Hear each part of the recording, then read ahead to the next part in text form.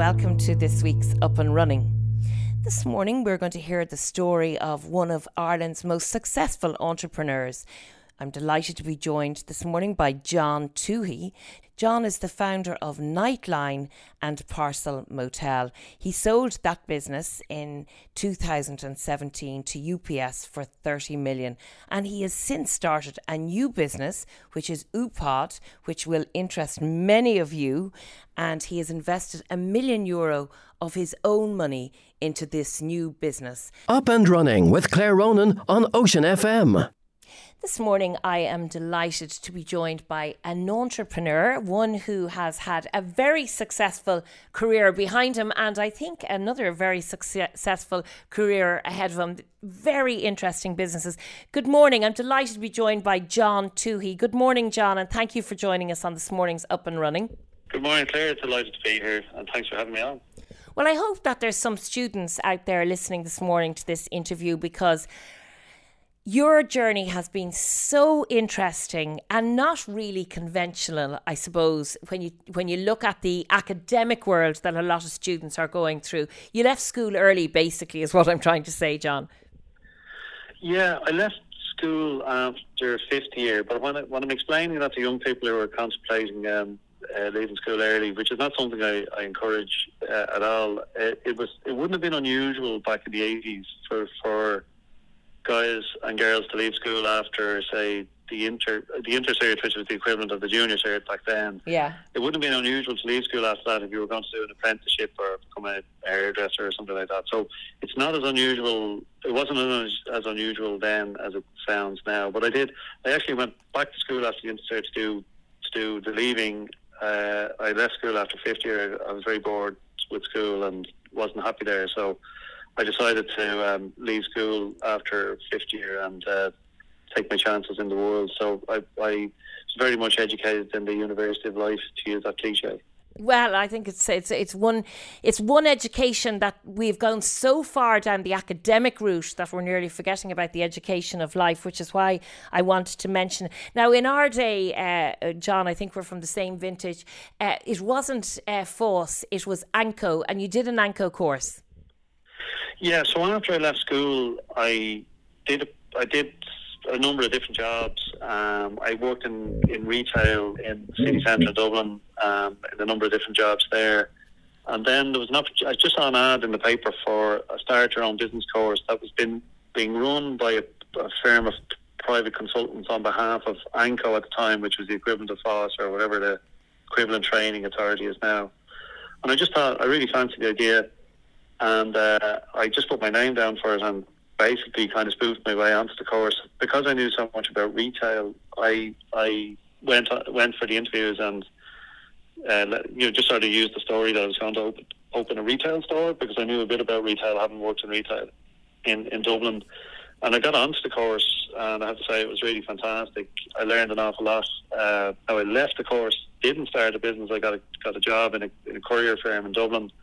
But it stayed with me in terms of what I learned on the course. And when I did eventually start a business, what I had learned on that course stood me well, you know. They were fantastic courses, and actually the FOS courses are still fantastic. So practical from a working point of view, exactly as you say there, John. So you worked as a courier for a while, but in 1992, when you would have been in your 20s, you decided to take the plunge with your partner, David Field, and you started a business that many people in the Northwest will have known and used quite regularly, which was Nightline and Parcel Motel. Now, was it nerve-wracking starting at that time in 1992? You know, the world wasn't a fantastic place.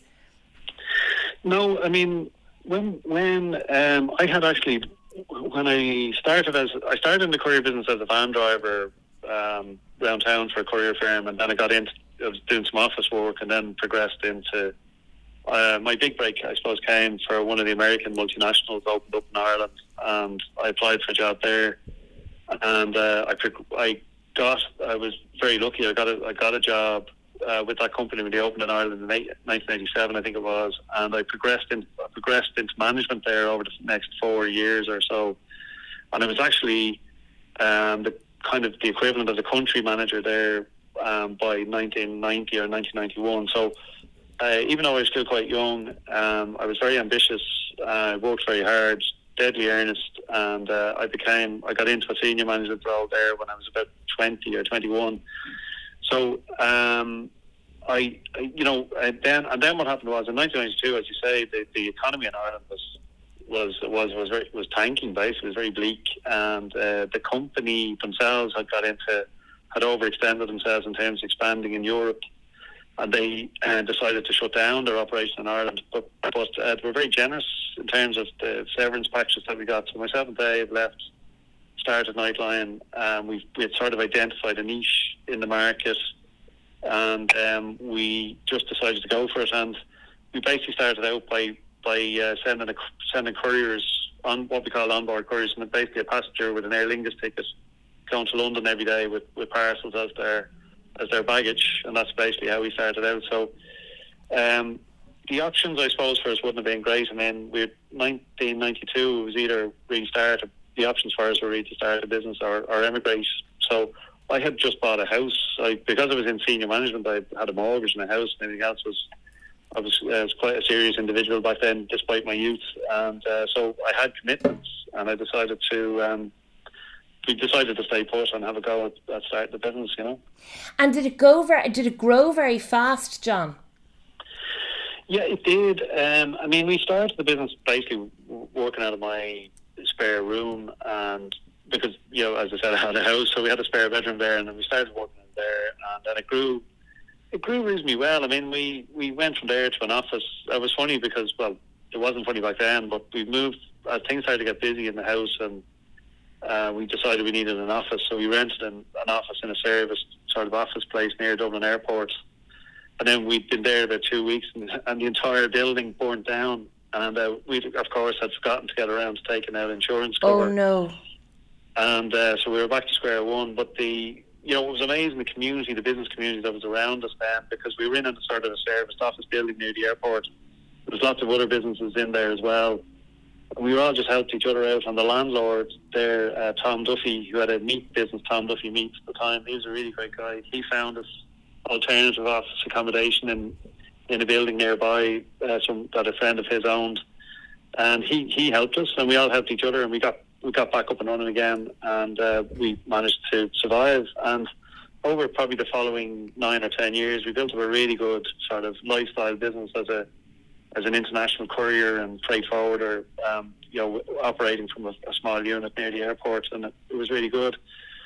Then in the early noughties, then we expanded into the around Ireland parcel delivery business, and that led us, for example, to open a delivery depot in Sligo, and so we would have been very familiar with because we covered the Sligo and Donegal area, Leitrim and over to North Mayo from our base there in Sligo. So that kind of bit of expansion was what brought the company onto a really, in terms of scaled up to a really much larger business that went from employing probably 30 people by 2001 we probably had between 30 and 50 people working there, and then by the time we got to 2017 we had 1,250 people working there, you know. Whoa, 1,200. And did you have thoughts then when you got to that size that you would sell, or did somebody just approach you?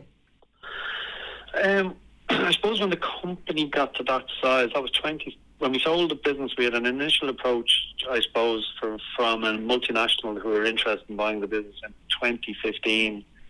And we went to our corporate finance advisors at the time, were EY, and they said, look, if there's one multinational interested in buying this, there might be others.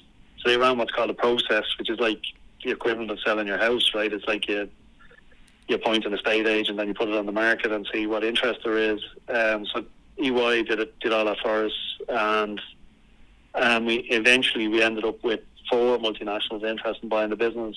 That boiled down to 2, and eventually 1, and we sold it to UPS in 2017. So that whole process took about 2 years. Now, we did have to consider very carefully whether it was a good idea to sell the business or not. But the considerations were the Brexit vote had just happened in 2016. There was a lot of uncertainty in the market, a lot of money to be spent on cross-border solutions and customs clearance, and a lot of investments we made, and we were very heavily indebted at the time. We'd a lot of debt in the business, very heavily leveraged. Didn't have a whole lot of headroom to raise any more debt to get through that sort of uncertain time that came just after Brexit. So, and we had a buyer there ready and waiting. So it was, and that's what kind of decided it for us, really, but it was difficult to do because we'd built, it was our baby, we'd built it up for over 25 years, and we had a lot of very loyal people, a great team there. So it was but at the same time, we also had to consider them, because we could, the next sort of few years after the Brexit vote, it was a time of great uncertainty, and it needed the business really needed somebody with deeper pockets to weather that storm, And I think that happened to a lot of businesses around that time. John, parting with the business, I'm sure, was a sad and happy occasion. But most people in your situation, would have just sat back and enjoyed the fruit of their hard work, which I know from listening to you, as you say, you're deadly earnest. You sold the business for 30 million and you would have thought maybe it's time to sit back and play golf every day. But no, not you.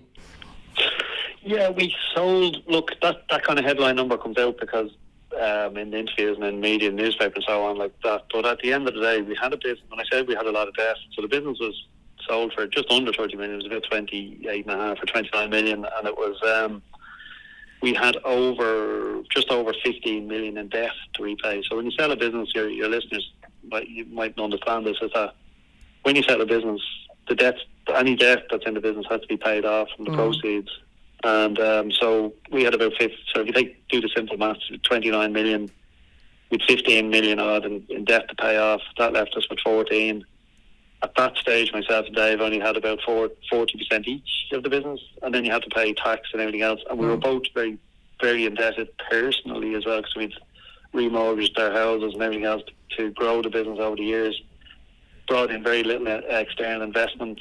And so there was a huge amount of debt. So it didn't actually end up with a whole lot of money at the end of it. So I knew I'd have to do something. I had a nice couple of years off. And going back to the point about education, one of the first things I did was I went to London to do a course in the London School of Economics. It was one of the sort of boxes I wanted to tick after I sold the business. And I really enjoyed that. And that's education for when you really are interested in something and you want to learn about it. So that's why I wouldn't be dissing education or academic qualifications by any means. But, going back to the point, look, we didn't end up with a whole lot of money. We ended up with a nice little bit of bundle of cash, but not enough to retire on completely. And it would have been only, 50, I'm 54 now, so it would have been 49 or 50 back then, so probably too young to hang up the boots. Far too young, you're sure. Far too young to hang up your boots. And this is where we get to which all the listeners will be interested in. Your next adventure, your next business. Can you tell us a little bit about that? Yeah, Lupod, the OOH stands for out of home. So it's basically, if your listeners are familiar with Parcel Motel, where it was parcel lockers where you could order items to, a lot of people used it for the UK side of things, where you ordered items to Belfast and we brought them cross border, put them into parcel lockers for people to collect. So that business model really now has been disrupted because of Brexit, because of the cross border. You can't move parcels cross border now without accounting for customs duty and VAT and fees and so on. So we started Upod. First of all, it's an open access network of parcel lockers. Now we have a number of them around Dublin and Belfast, actually. Northern Ireland is really taking off as well. So that means that it's basically a parcel locker like a Parcel Motel, but it's open for anybody to use. So you can use it to drop off your keys for your cleaner to collect, or if you have an Airbnb, you can leave the keys there for the Airbnb people to collect. So it's everything from small users, small private individuals, right up to big courier companies using it to drop off parcels when people aren't at home. So it's a completely open access network of parcel lockers. This thing is a really trending sort of phenomenon in Europe, Asia and Europe now as well. There's lots of parcel locker networks like this springing up all over the place. We focused on trying to put the parcel lockers where people might find them really useful.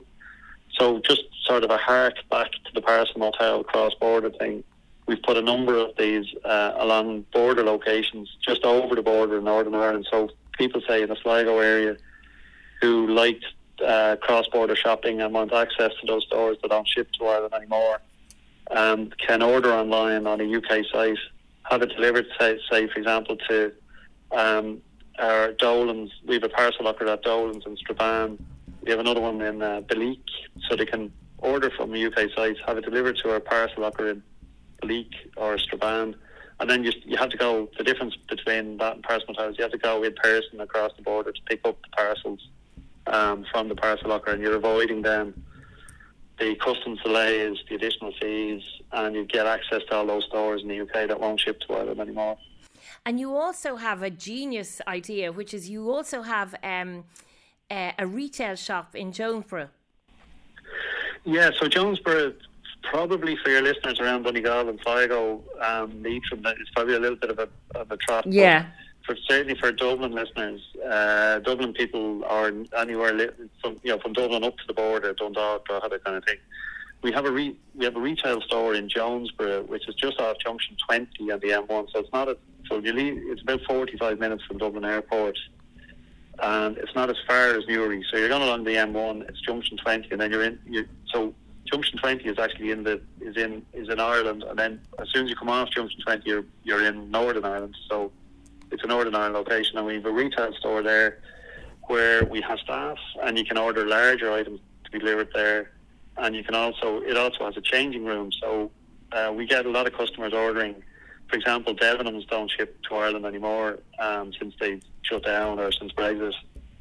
We get customers that order they'll order some stuff from Debenhams. They'll come to our store.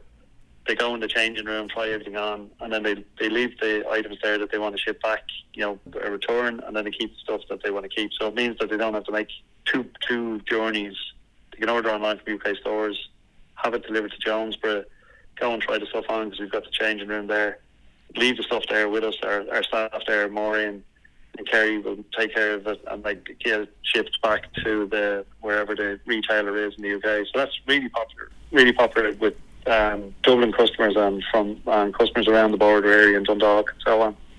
And John, I just want to remind the listeners, I'm speaking with John Toohey, who with his partner David Field set up originally Nightline and Parcel Motel, which they sold a number of years ago for 30 million. John is just telling us the story, and his new business is Upod. Now, John, do you hope to actually expand into different areas with that retail outlet and with other areas where there will obviously be more Upods?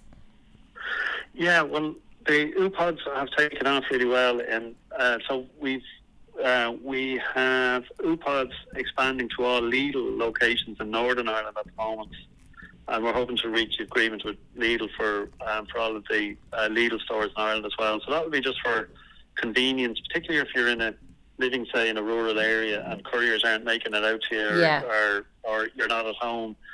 So Lidl stores are in really great locations, and they're so easy to access that we'll have. Ultimately, we hope to have an Upod at every Lidl store in Ireland. Lidl are really great to deal with, and they really like the idea and been able to provide this as a service to the community. So if you're in a rural area and the local town has a Lidl store, you'll have an Upod there, so you can have your parcels delivered to the Upod, so that you can pick them up at your convenience rather than hanging around waiting for a courier to try and find you, especially if you're in a remote area or so, that kind of thing. So that's really the kind of market we're targeting with that, That's fantastic. It's going to be a really great business. Are you excited about this? How do you feel as compared to 1992 when you started the last business? Well, look, I wish it was 1992 again, but I'd have to know what I know now, Claire, Yeah. So true. But no, look, I have a great team here in Upod, and Orla Shields is with me here. She's the COO.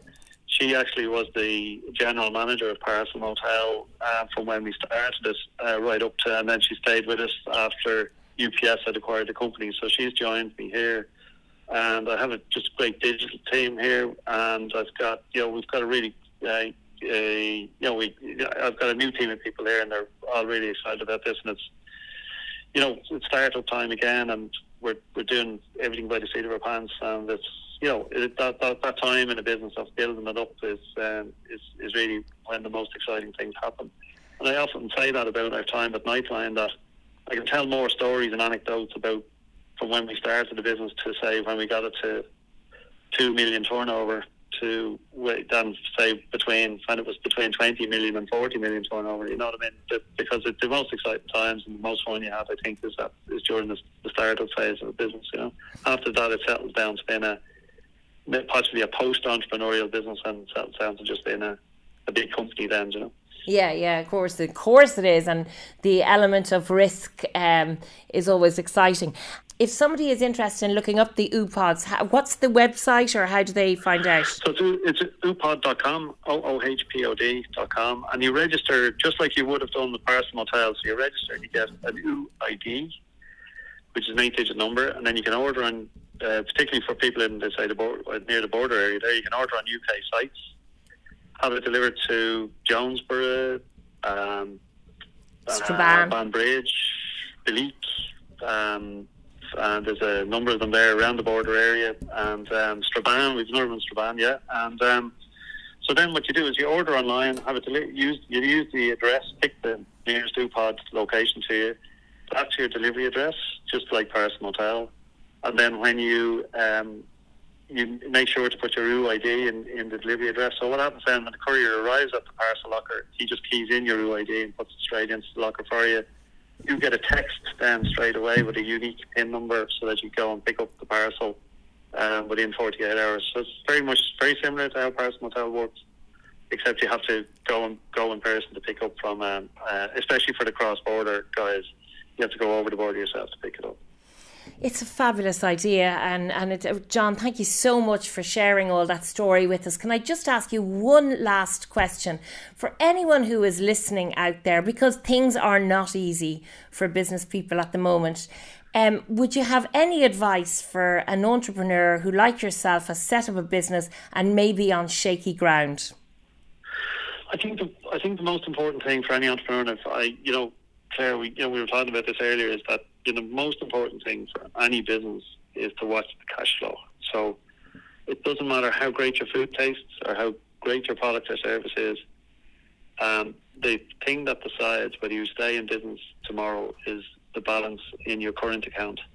So, and if you're finding it difficult, if you're finding trading difficult, the first thing to do is to go talk to your bank manager about maybe getting an overdraft to get you through a bumpy patch, but certainly and probably before that even is to make sure that you've got a good accountant who can do cash flow forecasting for you so that you can predict that your cash situation might get tight. You can go to the bank and say, look, I can see that next month or the month after my cash position might tighten up here.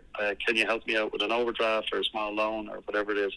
It's always better to be going to a bank to plan, to go to your bank manager, to be planning these things as far in advance as possible, rather than going to them when you're on your last, when you're running out of cash and you're in a panic. So it's best to make sure, when people get busy, especially at this time of the year, people get busy with stuff and they're running around and they haven't got time for their admin and they haven't looked at their accounts and all the rest of it.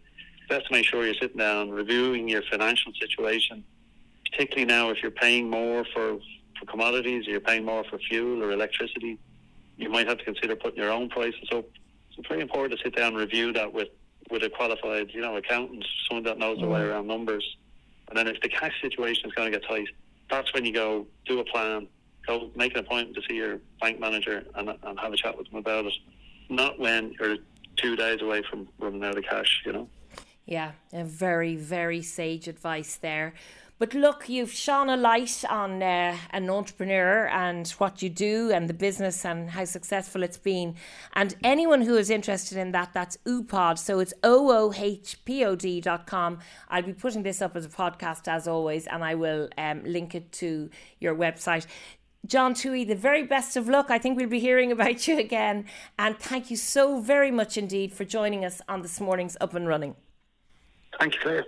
Up and Running with Claire Ronan on Ocean FM. That's it for this week's Up and Running. Thanks to all my guests this morning, and most importantly, thanks to you for listening. Niall Delaney is up next with the best of this week's North West Today. If you would like to listen back to any of this show, you can go to oceanfm.ie, click podcast, or you can also find it on Spotify, Apple Podcasts, or wherever you get your podcasts. Just search Ocean FM Ireland. Until next week, thanks for listening.